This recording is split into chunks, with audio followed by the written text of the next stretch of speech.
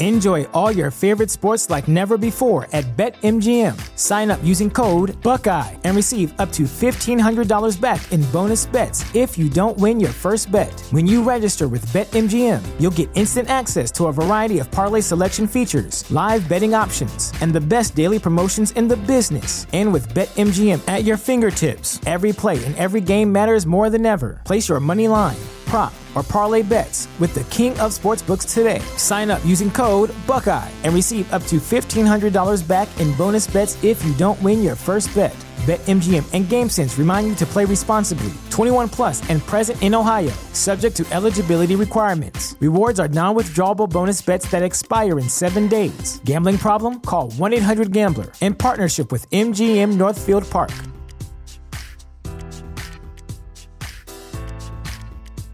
At Parker, our purpose is simple. We want to make the world a better place by working more efficiently, by using more sustainable practices, by developing better technologies. We keep moving forward. With each new idea, innovation, and partnership, we're one step closer to fulfilling our purpose every single day. To find out more, visit parker.com/purpose. Parker, engineering your success. Welcome to the Weekly Warrior Podcast, where we are forging genuine human connection through fitness, health, mindset, and nutrition. Let's get to the show with your hosts, Jared Bradford, Connor Edelbrock, and Corey Mueller.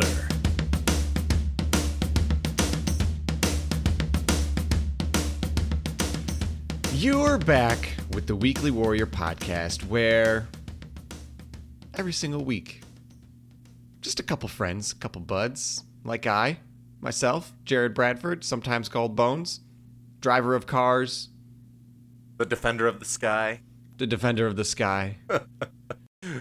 sit down with my friend Corey Mueller to talk about health, nature, meat, history, and whatever else makes life sweeter.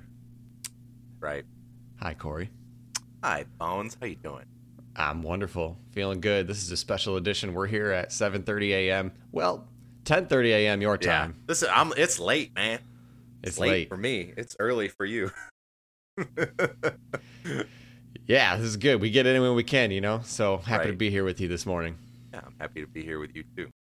It's kind of fun this morning. I've been going through... First of all, I had a bunch of coffee, so I was real motivated by coffee. And I started going through, I realized that I have like a lot of gun parts and various things that I've collected over the years because for a while I got really into collecting old rifles. So like I like bolt action rifles from World War I, World War II, and I collected a lot of gun parts. I just had a lot of stuff, and I've been carrying that around with me for a while, and I've sold a lot of the rifles. I sort of trim my collection down to stuff that I use for hunting and then, just like sport shooting. So I went from, I don't know, like 18 different rifles to I think I have like 7 now. So I was on the internet this morning listing stuff, sort of purging the extra stuff, which I think is always good to do. Like, I don't know, we kind of do it like once every quarter, it seems like. We go through something. So like right now it's gun parts, but couple of months ago it was t-shirts or whatever, and just kind of purging some of the extra belongings that we've accumulated along the way that, man, you don't even realize stuff that you don't even use anymore until you start going through it all. It's like a nice spring cleaning thing. Yeah, we did that too, especially with clothes. I went through my closet, our hiking closet, and just got rid of a bunch of crap that we don't need. And yeah, we donated like 3 big bags of clothes. Yeah, isn't it wild how you get rid of a bunch of shirts and clothes and whatever, and then all of a sudden you're like doing laundry and putting stuff away, and everything, your drawers are full already in your closet. It's like, how do I even accumulate this stuff? Yeah. And so you have to that's why I think it's important to do that stuff every so often. But the cool thing about getting rid of t-shirts is that it opens up more room for new t-shirts. And Bones, what do we got going on here with the Weekly Warrior Podcast t-shirts? Yeah, we got some t-shirts. They're going to be good shirts. They're our first shirt we ever ran. Yeah. So you can find them on the Instagram exactly what they look like, but it's going to be a Bella Canvas Tri-Blend, which is really nice for working outside in the summer. It doesn't shrink. It stretches nice, moves with the body, lays on your body nice, and the back of it says "Forge On," which has been our running quote here for a couple years, and it's the original T-shirt, so it's going to be good. Yeah, it's a limited run, this first one, and we'll see how it goes. And I think we already have a pretty decent amount of sales coming our way, and it's going to be cool because this is the first time we've ever used our own sort of merchandise to try to make some money that'll go towards the podcast, whether it's like new recording equipment or like we got this sick light that Connor bought on Amazon. Stuff like that will be super cool to invest in. Also, I mean, just different recording software. If you guys are interested, go on our Instagram, go on our Facebook, send us some messages. Our email is at theweeklywarrior podcast at gmail.com, right? Mm-hmm. Yep. So send us an email. How much are they? $28 if you pick them up in Fresno or Clovis, which is in California, or $33 with shipping anywhere in the U.S. Oh yeah, sweet. I like it. Yeah, it's good, and you support a good cause. Yeah, man, it's good. Let's see what else we got. You take any earth-fed muscle lately? Yeah, I haven't had it this morning because I'm still in my fasting window. So I've had the coffee this morning, but my stack right now for the morning ritual of taking the multivitamins is the morning ritual for earth-fed muscle, their daily multivitamin, the Zen Remedy. I'm taking Jocko krill oil because I have a lot of it stockpiled. And then so we got on a new train of a company called Ancestral Supplements, and they do like desiccated organs. So basically you dry out the stuff, cut it into strips, and then dehydrate it, and then you grind it up and you put it into pills. And that's the way we've been working on getting some of those minerals and nutrients from the organ sources. These are all grass-fed cows from New Zealand. Ancestral Supplements sells it, and we found it on sale at one of the health food stores that we shop at, so we bought it, decided to try it. This one is interesting. So all of the supplements that they carry have a liver in it, a liver supplement. They also are combined. So like this one is liver and prostate. So it supports prostate health. I mean, basically whatever the organ that's in the supplement is, it will help support that organ. So if you're having heart troubles, whatever, you take beef heart and whatever. So, and they have literally everything. It's nose to tail. They have ground up like bones, bone marrow, testicles, beef tallow supplements, like all these. Yeah, they have testicle supplements. They do. It's pretty cool. It's kind of expensive, but I definitely notice when I'm taking all of these together and I'm doing it consistently. That's the biggest thing with all of these supplements is consistency. So if I take them consistently, I notice a difference. If I take them like once a week, sometimes you forget to take your supplements, and I don't notice the difference as much, but I'm sure you can also vouch for that. So most of our stack is earth-fed muscle for sure. I've been digging their casein protein right now, making some casein pudding. Tastes yummy. Oh my god, it's so good. Yeah, I haven't had their casein, but I'm all about the plant protein one, and I just ordered some more last week, so it's coming in. And then I got the Greens Party, the chocolate, which is apparently a new formula they have of all sorts of good stuff in it. To get your greens in. So excited to try that when it comes in. Other than that, this usual stuff. So you can head over to earthfedmuscle.com and you can use code WARRIOR10 for 10% off on your checkout every single time. And I would totally use their supplements. Their proteins are some of the best on the market, grass-fed, grass-finished cows, and that's good stuff. I think the cool thing about our sort of partnership, if you want to call it that, with Earth-Fed Muscle, we're not gaining anything by selling these products. We don't get a cut. This is all for the sake of you and your health and our health. And we managed to get a discount code for our listeners. So just understand that we're not gaining anything by trying to, sell these products to you. They're wholesome. It's a small American company.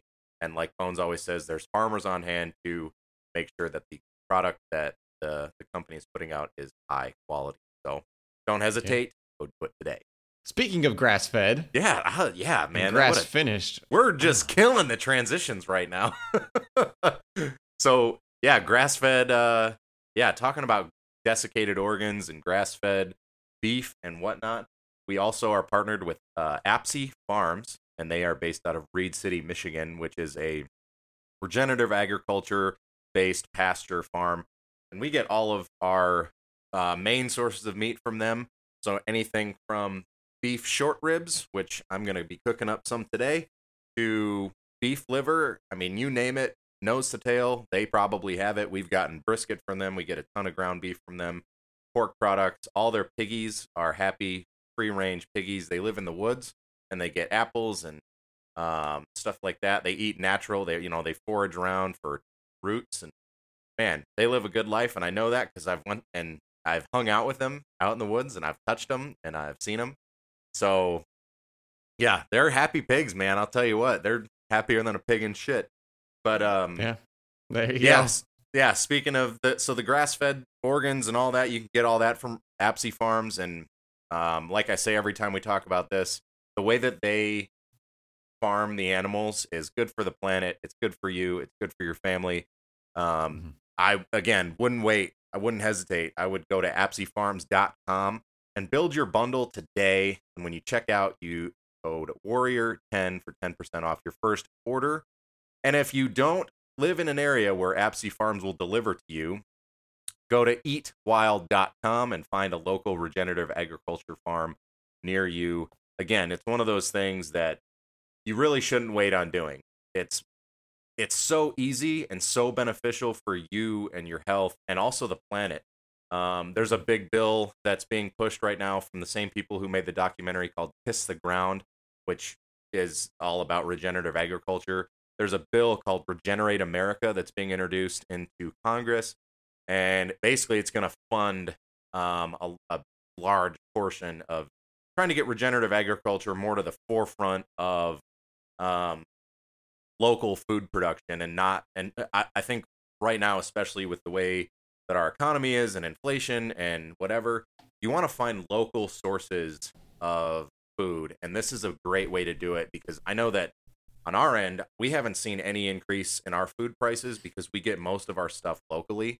So from Apsey Farms, it's the same price it's been for the last 2 years. You're paying a little bit extra because it's better for you and they truly do care about the animals, but we're not reliant on the grocery store as much as the majority of people are. So find a local source of food and it'll benefit you a lot. Yeah, and at this point, since we moved out here, right now a pack of chicken breasts, just like 2 titties, is like pushing $12. Wow. Yeah, which is a lot. That is a lot. For something like at Apsey Farms, if it's that same price or maybe a little bit less, maybe around that same quote, and it's way better for you, then it's an easy decision. And chicken is crazy because when we get store-bought chicken, even when we buy like organic, free range, whatever you want to call it, store-bought chicken compared to regenerative agriculture farm chicken. So we've bought it from Apsey Farms, and then in the past we bought chicken from Provision Family Farms, which I did an interview with Luke back in the day. The difference is clear. Like you put these chicken breasts next to each other or any parts of the chicken, it's just crazy how different they are. A lot of times your supermarket chicken is just kind of like grayish, pink, whatever. Bland. But when you buy these chicken parts from these local farms, the fat is like a hint of yellow, and the meat itself is just, it just looks different. It's a deeper shade. It's more red. It's like more reddish color. And it's pretty clear the difference in their diet and how they're raised. And so anyway. And that comes down to nutrient content within the meat. So yeah, it's good stuff. Warrior10 at apseyfarms.com. They'll deliver almost anywhere in the U.S., or you can pick it up locally. Yeah, if you live in the area. Yep. Cool. Good stuff. All right. Well, we're going to get into the bulk and meat of this episode, huh? So this is a history episode, and we like to do these sometimes. So I'm going to be telling a story from American history or history of the world, and we're going to talk about it. And this one it's right up Corey's alley because he is he's a defender of the forest, a guardian of the forest. And so we're going to hop into it. And the year we're going back to, my friend Corey, is 1871.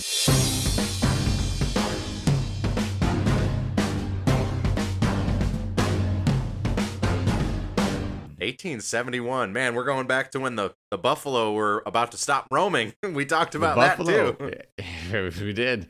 This is 1871. We're not that far west, so we're focusing on the Midwest. And this was a year of painfully dry and hot weather in the Midwest, including our wonderful home state of Michigan. And farmers watched as their crops withered and dried, and the harvest was at all-time lows. And the fall season did not bring on any new rains. In fact, they experienced only 25% of the normal rainfall this year. The heat affected areas in Wisconsin and northern Illinois as well.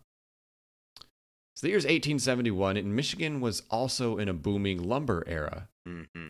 Logging was in hot demand, and lumberjacks would cut down trees and send them floating down rivers to be harvested and used for sale and for product. This birthed a lot of cities along the rivers, villages, and establishments all along these inner rivers within Michigan, which there's a ton of them, that led all out to the Great Lakes. During this excessively dry season, however, these logs had potential to become tinder as they sat in the heat of the sun all summer long. So like I said, this hot and dry season stretched into Illinois and Wisconsin. The fall season did not bring on any improvements, and on October 8th, 1871, fires near Peshtigo, Wisconsin, and Chicago, Illinois sparked. And no one's certain about how these fires started, but theories are pretty abundant. One of which was that a cow, owned by Mrs. O'Leary, knocked over a lantern in her barn and started the fire. That's actually crazy because I researched this on several different websites, and it all goes back to this fucking cow from Mrs. O'Leary. Interesting. Yeah. Yeah. I don't know. I don't know if it's more of like a folklore or just like a silly reason because, whatever. Another theory is that meteorites actually started the blaze. This theory states that a meteor shower came through the Midwest and combined with all the heat and the dryness, the space rocks dropped methane on top of the land and set up a big-time fire risk. So basically the meteors came through and shitted and farted on our land, and then coupled with dry weather, a fire starts. That's how it happens. So that's interesting. That's really interesting. Yeah. And they also go back to like lightning caused it. I was going to say the space one seems the least likely. The meteorite seems the least likely to me. However, I mean, it could happen. Just crazy things have happened. Yeah. We actually come back to that later on. So put a pin in that because it gets kind of more interesting there. Okay. As the fire in Peshtigo, Wisconsin begins, a few hours later, a fire in Chicago mysteriously appears. So the Chicago fire of 1871 is super famous. Not everyone, but when you talk about like the fire, these fires, the Chicago one like overshadows everything. Cyclone-like winds push and carry this blaze at immense speed across the region without warning. The fire in Chicago burns about 4 square miles of the city, including the entirety of the business district, and it consumed about 17,000 buildings and over 300 lives. Chicago's economy is completely wiped out. The fire is famous and often, like I said, overshadows the following events. The fire in Peshtigo rages on a few hours later as residents desperately try to flee. Some survivors jump into rivers to escape the flames and witness firestorms, or what they were described as tornadoes of fire, due to the cyclone-like winds pushing the blaze into further chaos. So this is up in Wisconsin now. Some of those people who jumped in the rivers and small lakes boiled alive in the 2,000-plus degree temperatures. It's fucking terrifying. Yeah, that's wild. Because you think you're going to be safe in a body of water.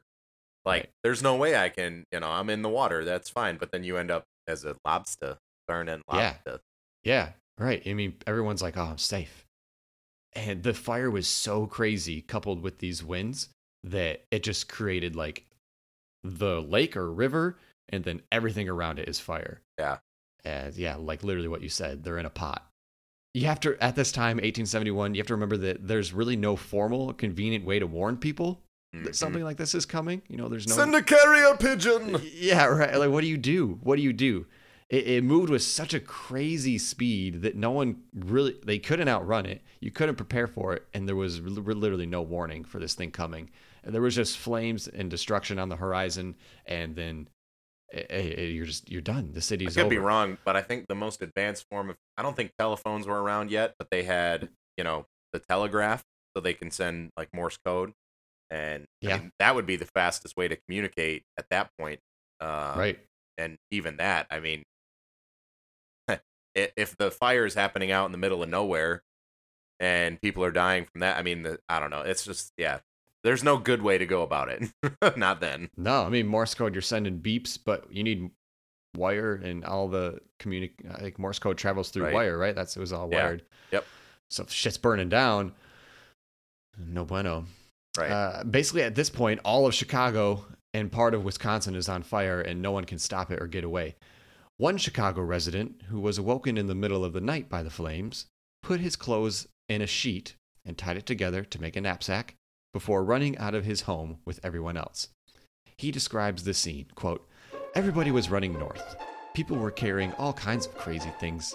A woman was carrying a pot of soup, which was spilling all over her dress. People were carrying cats, dogs, and goats. In the great excitement, people saved worthless things and left behind good things. I saw a woman carrying a big frame, which was framed her wedding veil and wreath. She said it would have been bad luck to leave it behind." It's really interesting. I remember when I lived in Colorado there, and I mean, you get this out in California now, like we had a wildfire very close to Canyon City, like ashes were falling in the area, and it was a couple miles north of town. And I remember thinking, man, I don't have a plan at all. If like this were to be a real wildfire and my house were to be at risk, I don't have a plan for this. I don't know what to take.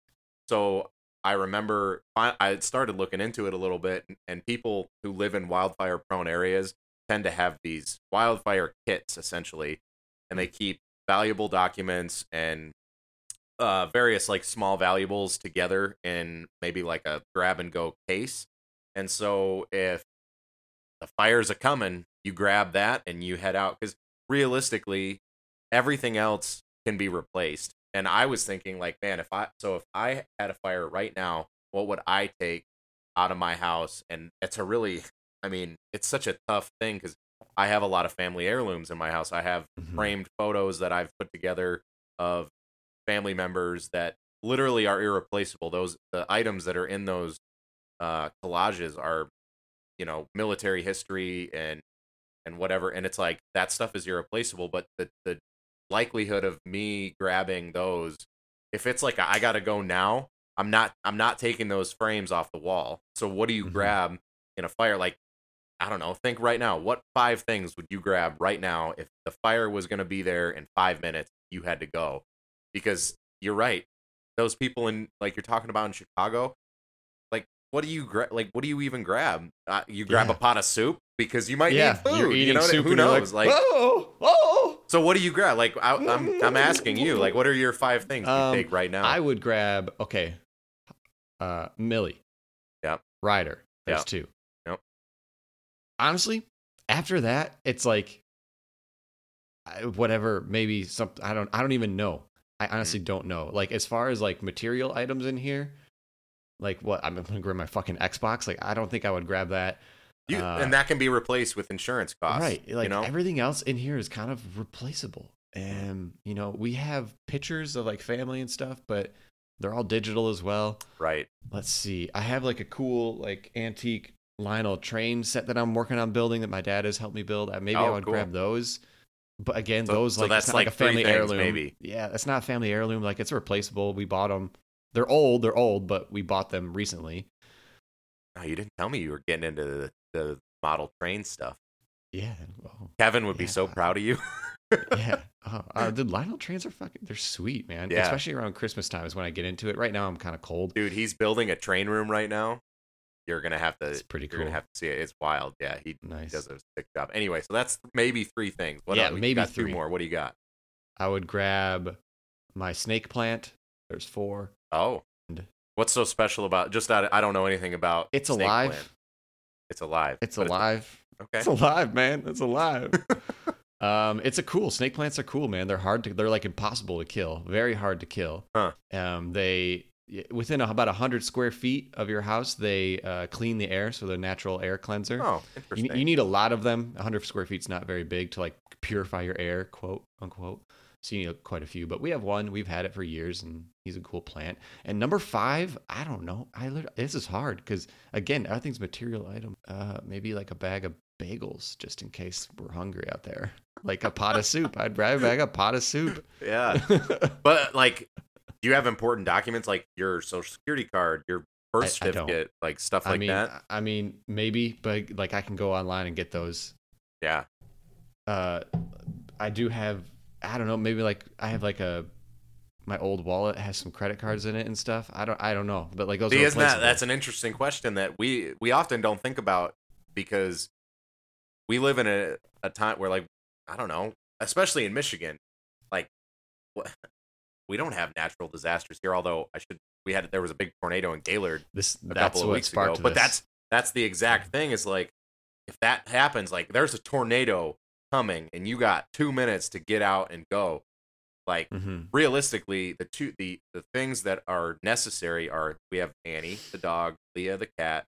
After that, like I hate to say it, but like everything is sort of replaceable except for some of the family stuff that I have, which is unfortunate because that's the type of stuff that I'd want to throw in the car and keep. Like I've got all my guns, which some of those are not replaceable. They're like family heirloom, unfortunately. But they're also not on the priority list. If I had time, they're getting loaded in. You know what I mean? If I had an hour, that stuff is going to go. The family photos on the wall that are not digitalized, they're going to go. So it just depends on time, and you have to prioritize what's important. If I have a minute, it's pets, Connor, we're out. You know what I mean? But that's just an interesting question that I thought of, you know, when we're talking. Yeah. What the hell do you even grab? Because what do you grab? That's the thing.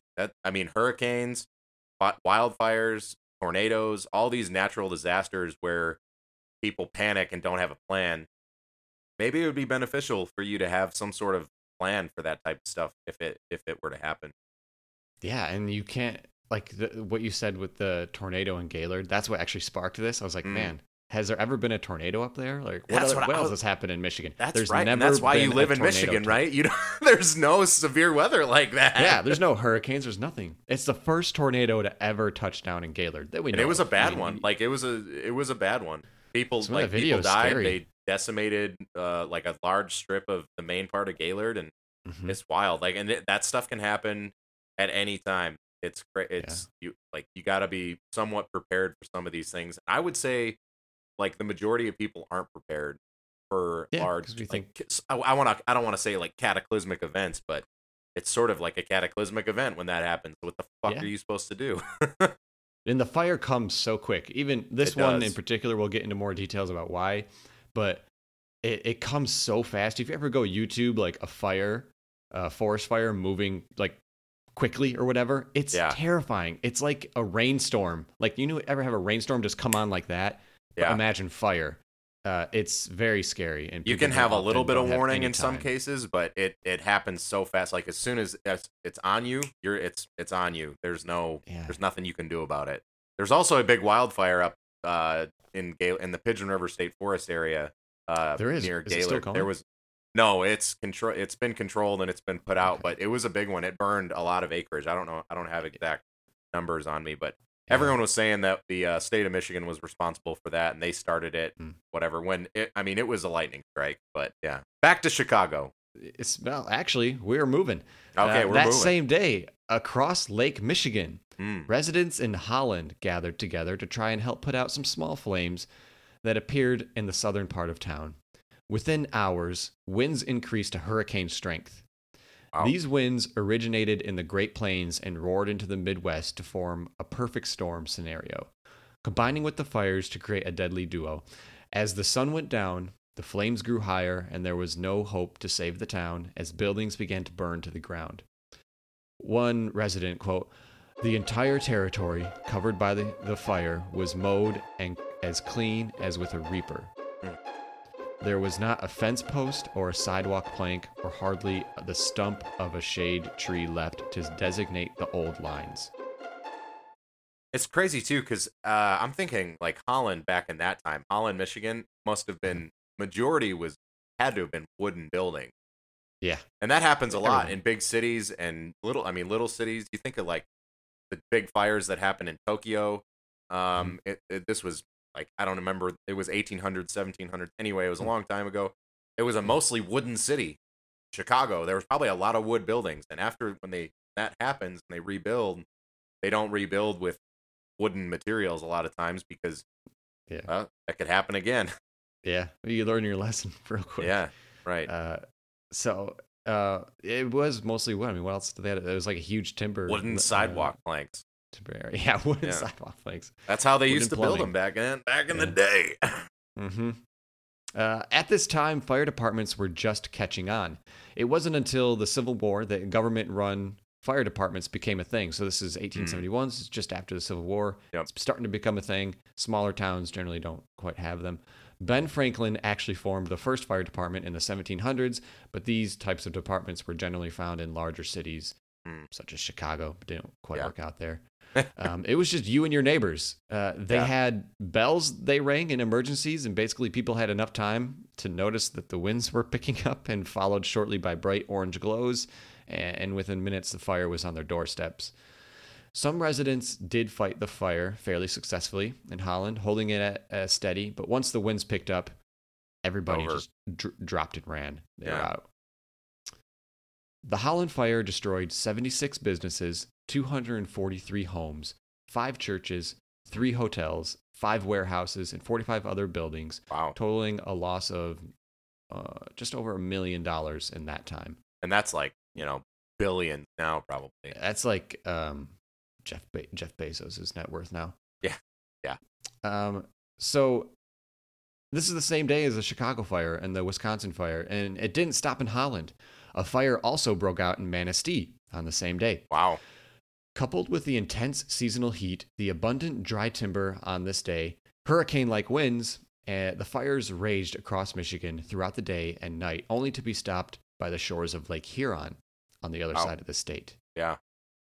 So if you're familiar with Michigan, Manistee and Holland are on the west side, and this ripped through the middle of the state to get to Lake Huron, which is hundreds and hundreds of miles across the other side of the state. In just over 30 hours, the fires from Manistee and Holland ripped through Grayling, Big Rapids, and Grand Rapids. It followed the timber trails and went through Midland, Isabel County, and the Bay counties. It did not affect Gratiot County, which did not have a timber trade. It's interesting. From Bay City, the embers drifted with the high winds into, I don't know how to say this city, Caro? C-A-R-O? I think it's just Caro. Caro, okay. Yeah. It's still a city there. Into Caro, which had an extensive lumbering community. This allowed the fire to set the entire thumb ablaze. So they actually have old maps of where this fire burned. Literally the entire thumb. Yeah, wild. Is in flames. Residents across Michigan and in the thumb were blinded by intense smoke and 100-foot flames.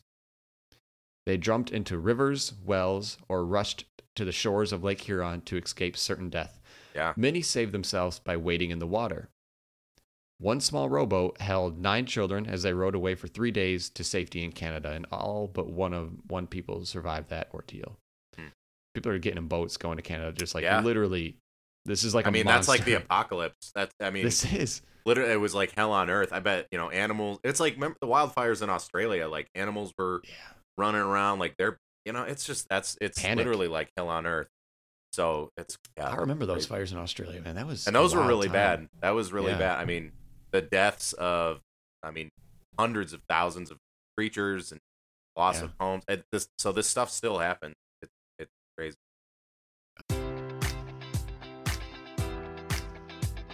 Enjoy all your favorite sports like never before at BetMGM. Sign up using code Buckeye and receive up to $1,500 back in bonus bets if you don't win your first bet. When you register with BetMGM, you'll get instant access to a variety of parlay selection features, live betting options, and the best daily promotions in the business. And with BetMGM at your fingertips, every play and every game matters more than ever. Place your money line, prop, or parlay bets with the king of sportsbooks today. Sign up using code Buckeye and receive up to $1,500 back in bonus bets if you don't win your first bet. BetMGM and GameSense remind you to play responsibly. 21 plus and present in Ohio, subject to eligibility requirements. Rewards are non-withdrawable bonus bets that expire in 7 days. Gambling problem? Call 1-800-GAMBLER in partnership with MGM Northfield Park.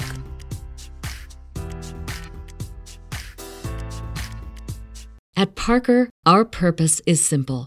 We want to make the world a better place by working more efficiently, by using more sustainable practices, by developing better technologies.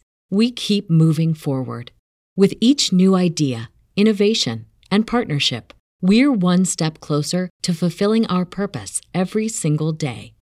To find out more, visit parker.com/purpose. Parker, engineering your success.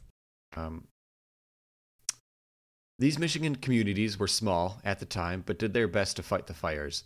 But with the strong winds, there was no hope. Wading in the waters of Lake Huron was their only hope. But this was also difficult due to excessively large waves caused by the intense winds. Come on, man. I know, it's horrible. You can't win. Many did not survive. For those that did, it took up to 24 hours of waiting in the cold water, because this is October, before the fires began to die down. Yeah, so the water is like 50 degrees. Yeah, it's horrible. This is a horrible, horrible situation. Yeah. So when they did get out of the water, they were able to dry and warm themselves with the embers from by the fire. All right, things are looking up. Ain't that bad. I see this as an absolute win. I see this as an absolute win. This is quite nice. Only to be met with a rainstorm. And this rainstorm did wonders for the fires in the Midwest. And by October 10th, 2 or 3 days later, all the flames were out. This was good. But if you know what happens when you pour water straight on a fire, it also caused a mountain of smoke that lasted for days and weeks. Right. Smoke that was described as a, quote, monster that blocked out the sun. Yeah. Can't even imagine. God, that's insane. Isn't it crazy how, like, I'm learning in life, like, there are always the ripple effects and, like, the side effects that you'd never think about? Mm-hmm. Like, a fire starts. Okay, well, all right, well, let's just jump in fucking water, right? That's what I would do. I would jump in water. Yeah. And then you boil alive. All right, let's jump in Lake Huron. It's a huge lake. Yep. All right, well, it's really windy, and now there's waves, and I'm freezing cold, and now I have hypothermia. Yeah. And now the rainstorm comes. It's like there's always side effects to things. Like, man, even with COVID, like, oh, stay home, don't go around people. All the crazy side effects that we just lived through of that. Yeah, exactly. We're still seeing the side effects of that now. That no one ever saw coming. They were just like, man, do this thing. I have a lot to say on that. I won't get into it right now, but I think we're seeing the consequences of isolation and learning from home and whatever, especially with young people. Like, we see some of these mass shootings that are happening lately, and they're young. They're 18-year-olds. They're young people, and you got to wonder what the last 2 years has been extremely challenging. So not only is there very little social interaction, there's also like a large increase in radicalization of lots of different things. So communities all over the place, it can be from far right, like Second Amendment people, to far left, like communities. There's a lot LGBTQ communities, whatever. And these kids are just on the internet being privy to all of that during a time when there's no social interaction that's genuine and real. So yeah, the consequences of all the shutdowns, people that apparently knew better than us, I would say they were full of shit. I don't think anyone knew, it's just like do the thing, and we don't know what's going to happen, but do the thing. Yep. anymore. But yeah, I like what you're saying. There's consequences for all the action. I think that with these wildfires, it just brings up to me like we've talked about being prepared and having some knowledge on some of this stuff in previous podcasts, especially when we talked about recreating responsibly. Like, you go into a new situation, be prepared, have a plan, have some knowledge on what to do if this happens, because it might not, but it very well could. So talking about this wildfire, it's like, what would you take with you if a natural disaster were to happen? And I think that there's a difference between crazy, like when you talk about like prepping, like doomsday prepping, to like just every day, like maybe have a little bit of extra food on hand, maybe start collecting rainwater and make a rainwater barrel, or like, you know, like stuff like that. What are you going to do if a wildfire happens and it pushes you to the coastline and then you're stuck in, like, what are you going to do? I mean, people just don't think about that because our world is so like homogenized and easy, and at least in the United States. And it's really just, it's interesting to think about all that stuff. You know, it's easy in the sense of, okay, we don't expect for our lives to be upended. Oh yeah. At any time, right? Yeah. But there's always, I mean, yeah, it's how do you prepare for like the worst disaster? You don't. You don't. It's really fucking hard. You just kind of have to react and respond to it. How do you prepare for small, like, daily occurrences? Yeah, you get ready and you prepare. Right. But a fire like this, they didn't know. We'll get into more like about like how, like, why it happened and what they did. But people literally didn't know back then that like the timber trade is a horrible, like, and the way that they treated their lumber and their forest was just setting this up. Right. So okay, let's continue. It's always true, because nature will, like they say in Jurassic Park, nature finds a way. Nature will always find a way to do what it needs to do. And nature just does its thing. It doesn't give a fuck about us. Yeah. People's lives were ruined. Entire cities, towns, and industries were decimated. Survivors had nothing left to do. With their lives destroyed, they began to walk toward the shores of Lake Huron. These were those that didn't quite live on the shore. This fire ripped through in 2 days, and you think there's no cars. People are just from Grayling, from Isabel counties, riding counties, horses, walking. Yeah. If they're horses, they're just walking towards Lake Huron looking for rescue. Yep. There's no quick way to make contact with anyone outside to say, hey, we need help, like right now. There's no telephone, there's no airplanes, there's no roadways, there's no cars. Yep. When literally everyone around you is in the same situation, it's really bad. Like, shit is so bad because this happened so fast, and there's no one out there running to get help. Like, you send Billy on his horse to go get help, and he'll maybe be there in a day or two, like to get somewhere outside of these fires. Especially then, your infrastructure has been mostly destroyed, so there is no telegraph system. You have to go and send messages with with a messenger. Send a horseboy, and no one outside the fires knows really the extent of them yet. So Detroit wasn't affected. Detroit was the next biggest city over that wasn't affected by this too much. And the days after the fire, news starts to make its way to Detroit that survivors are gathering on the coastline, and in the few cities that had been burnt in the thumb. People were showing up in Port Austin with singed hair, blistered faces, and with their clothes burnt off their back. Glen Haven, okay, there's a lot of cities I'm about to name. See if you recognize any of them.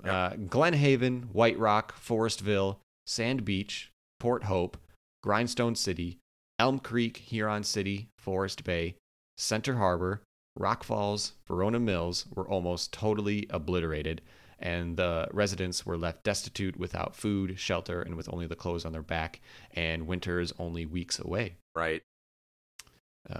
More days. I haven't really heard of any of those little settlements. I've heard of some of them, but most of them I've never heard of. Yeah, Grindstone City sounds super cool. Yeah, like some of them are like, man, these are badass little city names. Some of them might have been just wiped out. Yeah. More days went by before rescue relief was underway. The effort was to be HQ'd at Port Huron. A plea for ships was sent across the Great Lakes. One ship, the steamer SS Comet, was making its way from Wisconsin to Port au Barquez, These steamers Barquois. were the Barquois. It's very super fucking French. Yeah, it's probably Barquois. These steamers were the main mode of transportation in Michigan since there were no roadways yet. So you just take a steamer from Port Huron, you go all the way up Lake Huron into the Mackinac Straits and just go to Chicago, or that's the quickest way. Yep. It was journeying. The SS Comet was journeying during the fires on an unrelated voyage, and the crew reported endless flames along the Michigan shoreline. The smoke was so intense that passengers and the crew had to stay in their cabins, and embers would fly so far out onto the lake that the deck had to be cleaned and scrubbed constantly. Wow. It's crazy. That is crazy. When the fires died down, the smoke was still towering, like we said. It was so thick that ships had to light their lanterns to avoid collisions as they came into the port to rescue survivors. So picture just like the most foggy day ever, like a Boston Harbor foggy, just super, super like dense, the Black Pearl coming smoke. in. The Black Pearl. Yeah, the Black Pearl coming in. Yeah, and I love it. It's a horrible situation, though. I mean, daytime. I've been in California where the smoke has been so bad where it's blocking out the sun. Yeah. It's not dark out, but It's can't like see the sky. It's like a shade over the sun, right? It's crazy. It's super Yeah, interesting. you've probably seen it too. It happened in Colorado all the time. Yeah. Oh man, it's so gross, dude. It's like And this you can't see weird the reddish blue sky. like everything's just like red. Yeah, it just looks really overcast, but Yeah. no, it's just a thick layer of smoke. And then I've also flown a plane into the valley, and it's just wild because you see the smoke billowing and you go into it and you can't see anything anymore. It's like crazy clouds. Anyway, here we go. While the official death toll is only 10, there were likely hundreds, if not thousands more. Records were scarce, and there were so many small villages and communities that went off the radar and unnoticed, many lumberjack settlements and salespeople traveling the land. The fire moved so quickly that there was no way of recounting or knowing the total life lost. Figures range from 2,500 people, with 800 people dying in Peshtigo alone, and that was where like the tornadoes of fire were happening. Yeah. People were dying in lakes. The fire raged over 2.5 million acres of land and destroyed 4 billion pounds of prime timber. Not to mention the thousands of buildings and businesses, all in a matter of 2 days. It's nutso how fast this moved.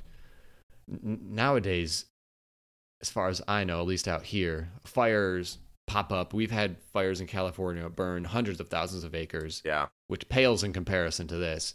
But they're slowly being contained. You also read like, oh, it's 20% contained today, 30%, 40%, 50%. So it's not like, it would take like perfect storm where the winds pick up for these fires to like push anymore. And firefighters out here are usually, so good that like we can, set fire lines and stuff where you actually purposely burn a certain area so there's no of a fuel forest for the so there's no wildfire fuel. left. Exactly. Yeah, so you like stop. It's almost like a border that you build. Yeah, which is interesting. They didn't know that back then. Nope. Because now controlled burn, especially like in Michigan, we do a lot of controlled burns, and that helps reduce the wildfire frequency. But like last year, I believe it was the Federal Forest Service did a controlled burn on the east side near Tawas City, and it got out of control and burned a lot more than they anticipated before they could get it under control. So, yeah, man, even though, prescribed burns happen, they can get out of control and shit still happens. Yeah, totally. But that's part of nature though. Like those way, wildfires, that's part of the growth of forest. You burn it all down and growth begins anew. And there's so many nutrients in those ashes. Unfortunately, that's just the way it goes. And already, like up in the Pigeon River, the wildfires were burning until like 2-3 weeks ago, and there's already growth happening, like restarting. So, isn't that weird? Like the idea that we need to, like, there's people that maybe don't understand, like, oh, we need to stop forest fires and climate change and all this stuff. But that idea, it seems so, like you're not going to stop forest fires. If you try to stop forest fires, you make forest fires way fucking worse. And that's what we're seeing in California. But yeah, the idea that you need those the fires naturally to happen. Yeah.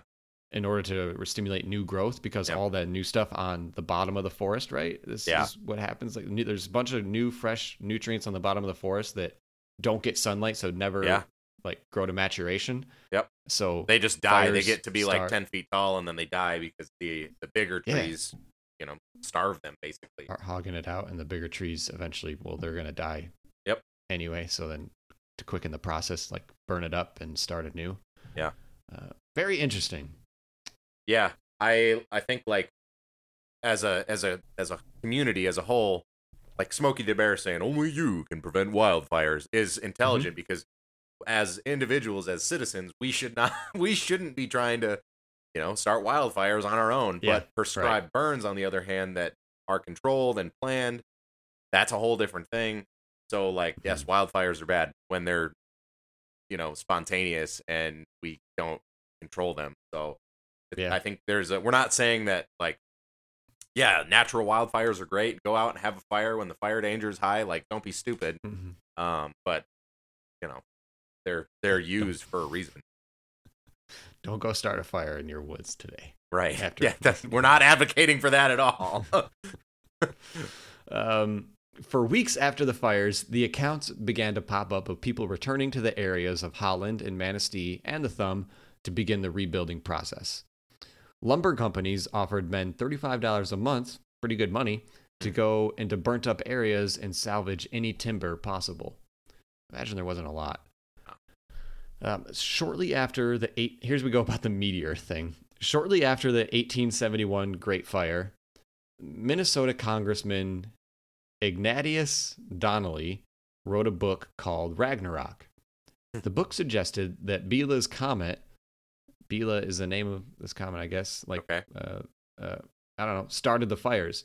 The comet was first discovered in 1821 and had a 6-year orbit cycle with Earth. Biela's comet likely broke up on its approach towards Earth in 1871 as it was never seen again. Another hypothesis is that that comet broke up and spread its methane everywhere and then was basically like oil on the dry timber.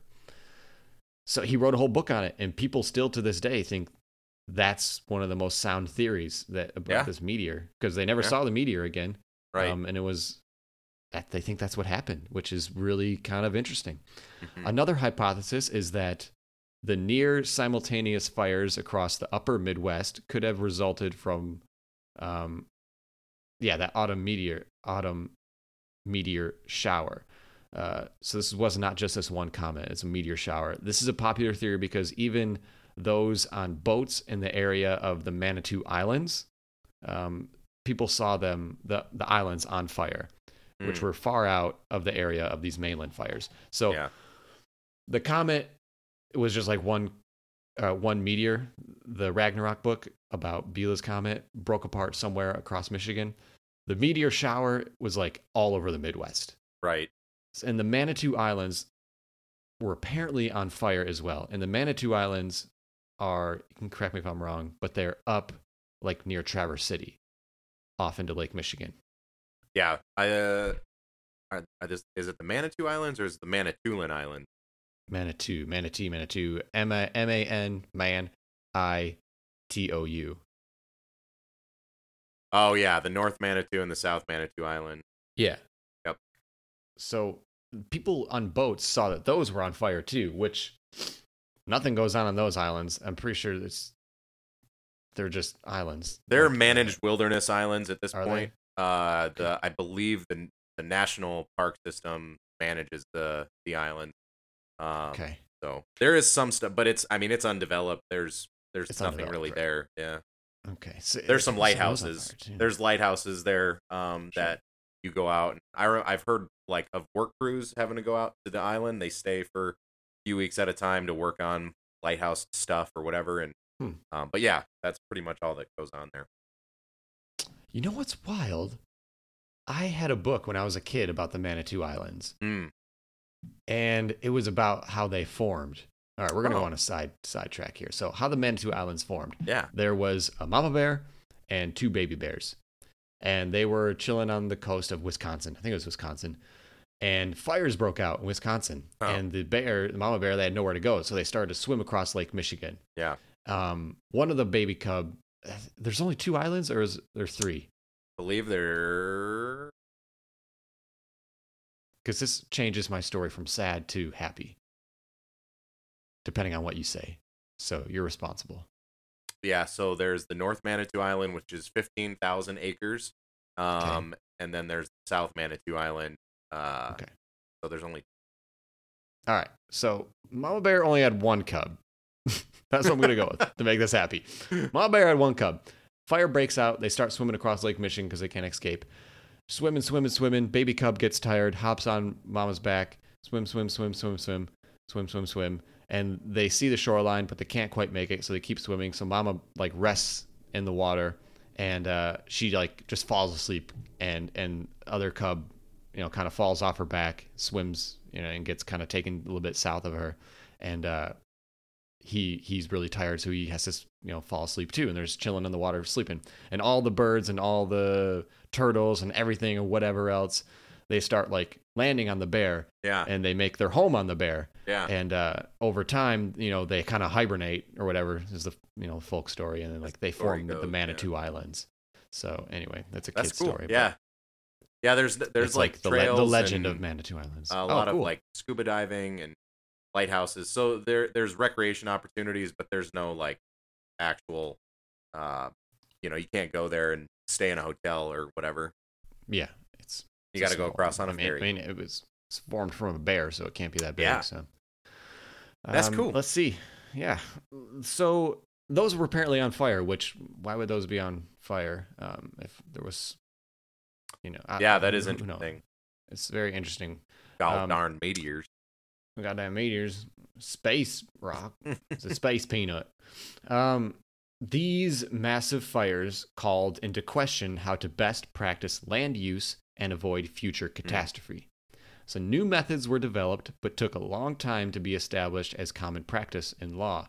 Public awareness for proper timber use, storage, and responsible lumberjacking and forestry were enhanced, which led to a new public figure being introduced, Smokey the Bear. There he is. The Great Michigan Fire, as they call it, the Chicago Fire, and the Peshtigo Fire combined to be what is known as the worst fire disaster in American history. Wow. As far as life lost, economic impact, and the amount of timber burned. Right. Which was over 4 billion pounds, which is insane. That's the craziest.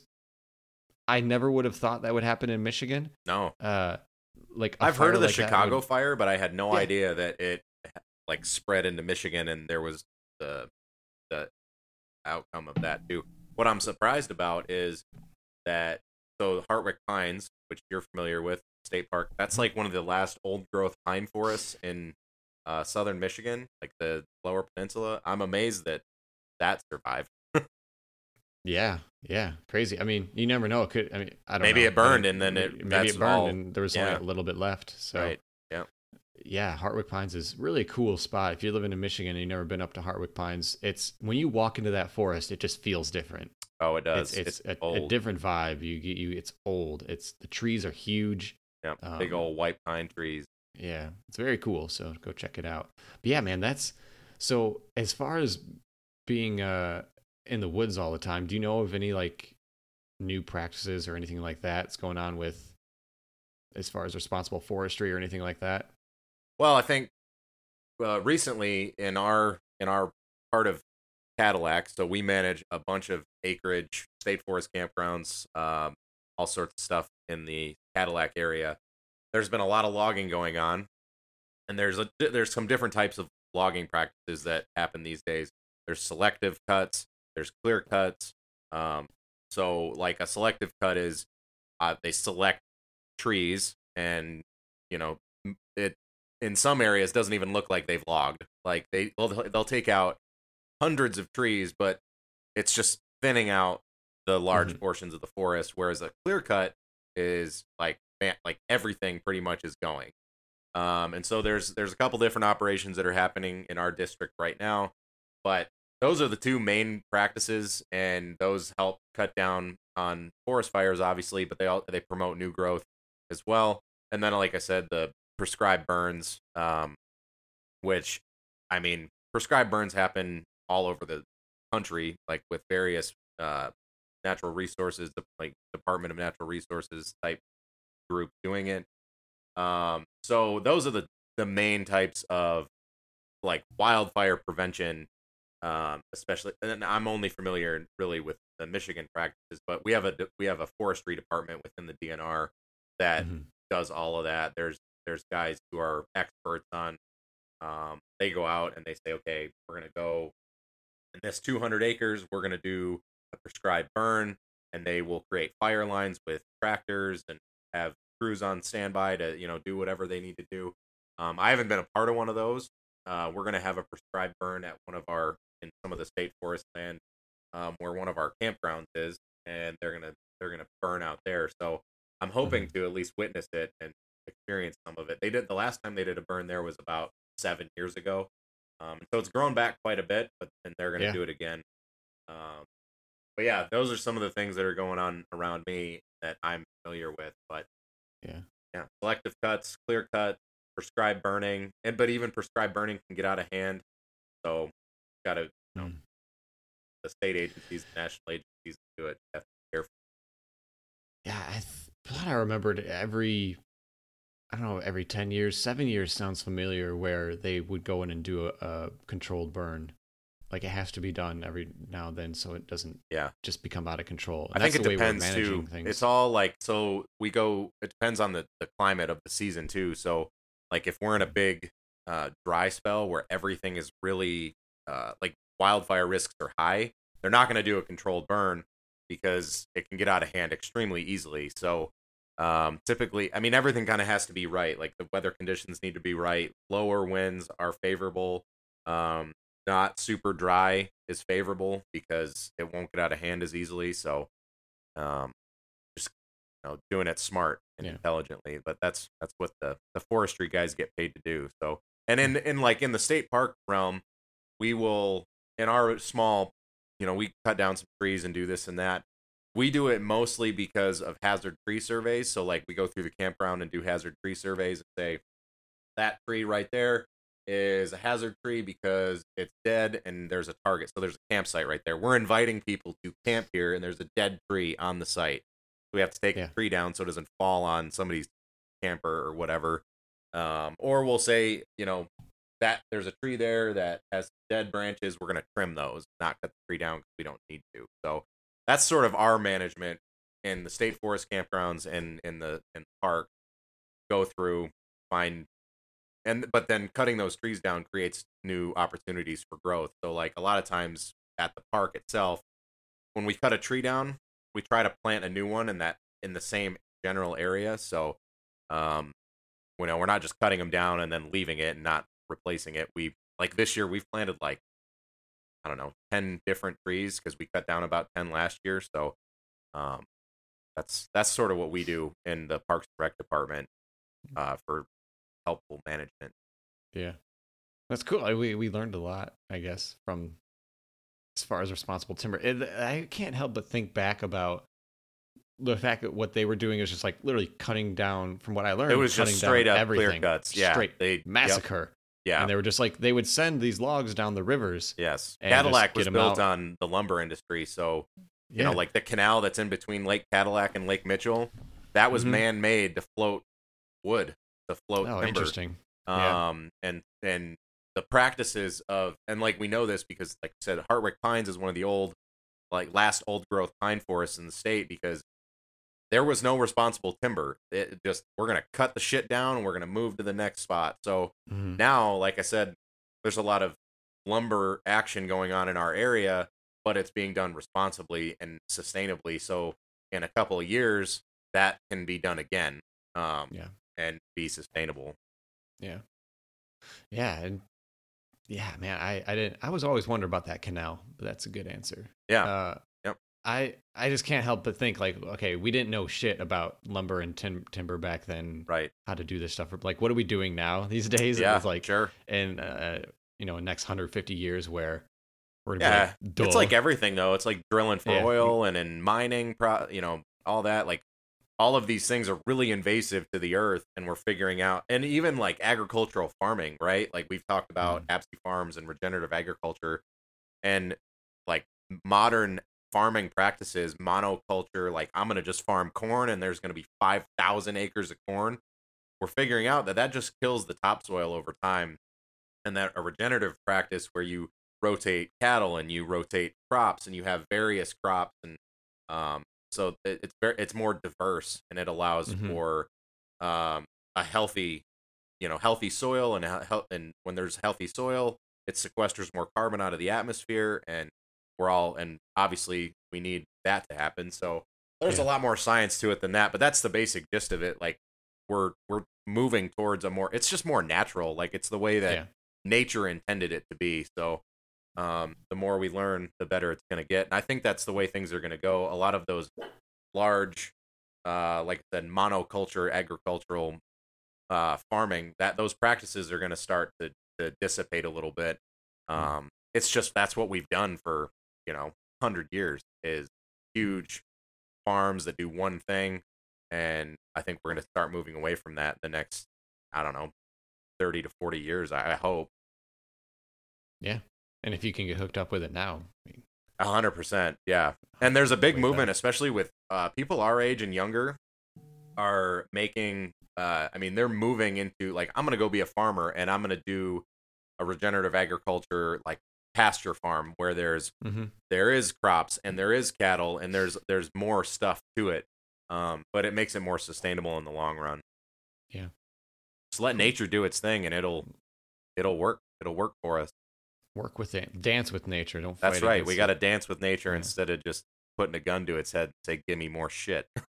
Give me more. I want it. Because if you do that, then what happens? We get wildfires that boil you alive. In Michigan. Yeah. That was the craziest thing to me. I just was looking up tornadoes, and I found this story. I'm like, dude, this needs to be talked about. I don't know. I'm trying to find like a lesson in this. It's just like nature's going to do its thing. Yeah. I think the lesson might be is that irresponsibility can lead to bad shit happening. Yeah. Like we're not invincible. Nope. If we're irresponsible, you look at this in all facets of our life, not just natural disasters, but anything in our life, bad shit can happen. Like we're not Things invincible. will course this correct isn't a fairy whether you tale. want it This to or isn't not. Yeah. If you go off plan, or if you go too hard in one thing, like your body is a good example. Your body will tell you, like, you have to slow down. You have to do that. Like, your body will tell you what it needs, just like nature tells us what it needs. And sometimes it tells us violently, but nature is, it's merciless, but it's also just, you know what I mean? There's no, it's objective. It just does what it does. It's not out of hate or spite. Yeah. We just have to, like, I love that you like dance with nature instead of forcing it to do things that isn't natural. All right. Well, that is their episode. It's called The Great Michigan Fire of 1871. That's what people have titled this fire. So coupled with Chicago Fire and Peshtigo. I loved it. That was great. Thanks for taking me along on that adventure. Absolutely. And we will be back next week with another episode of the Weekly Warrior Podcast. We'll see you then.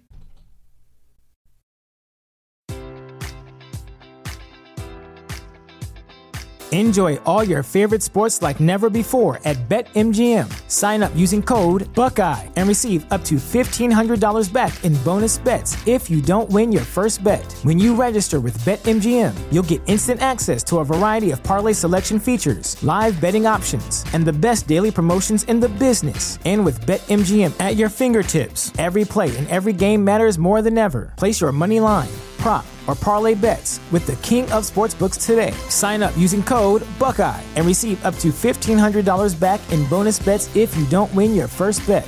BetMGM and GameSense remind you to play responsibly. 21 plus and present in Ohio, subject to eligibility requirements. Rewards are non-withdrawable bonus bets that expire in 7 days. Gambling problem? Call 1-800-GAMBLER in partnership with MGM Northfield Park.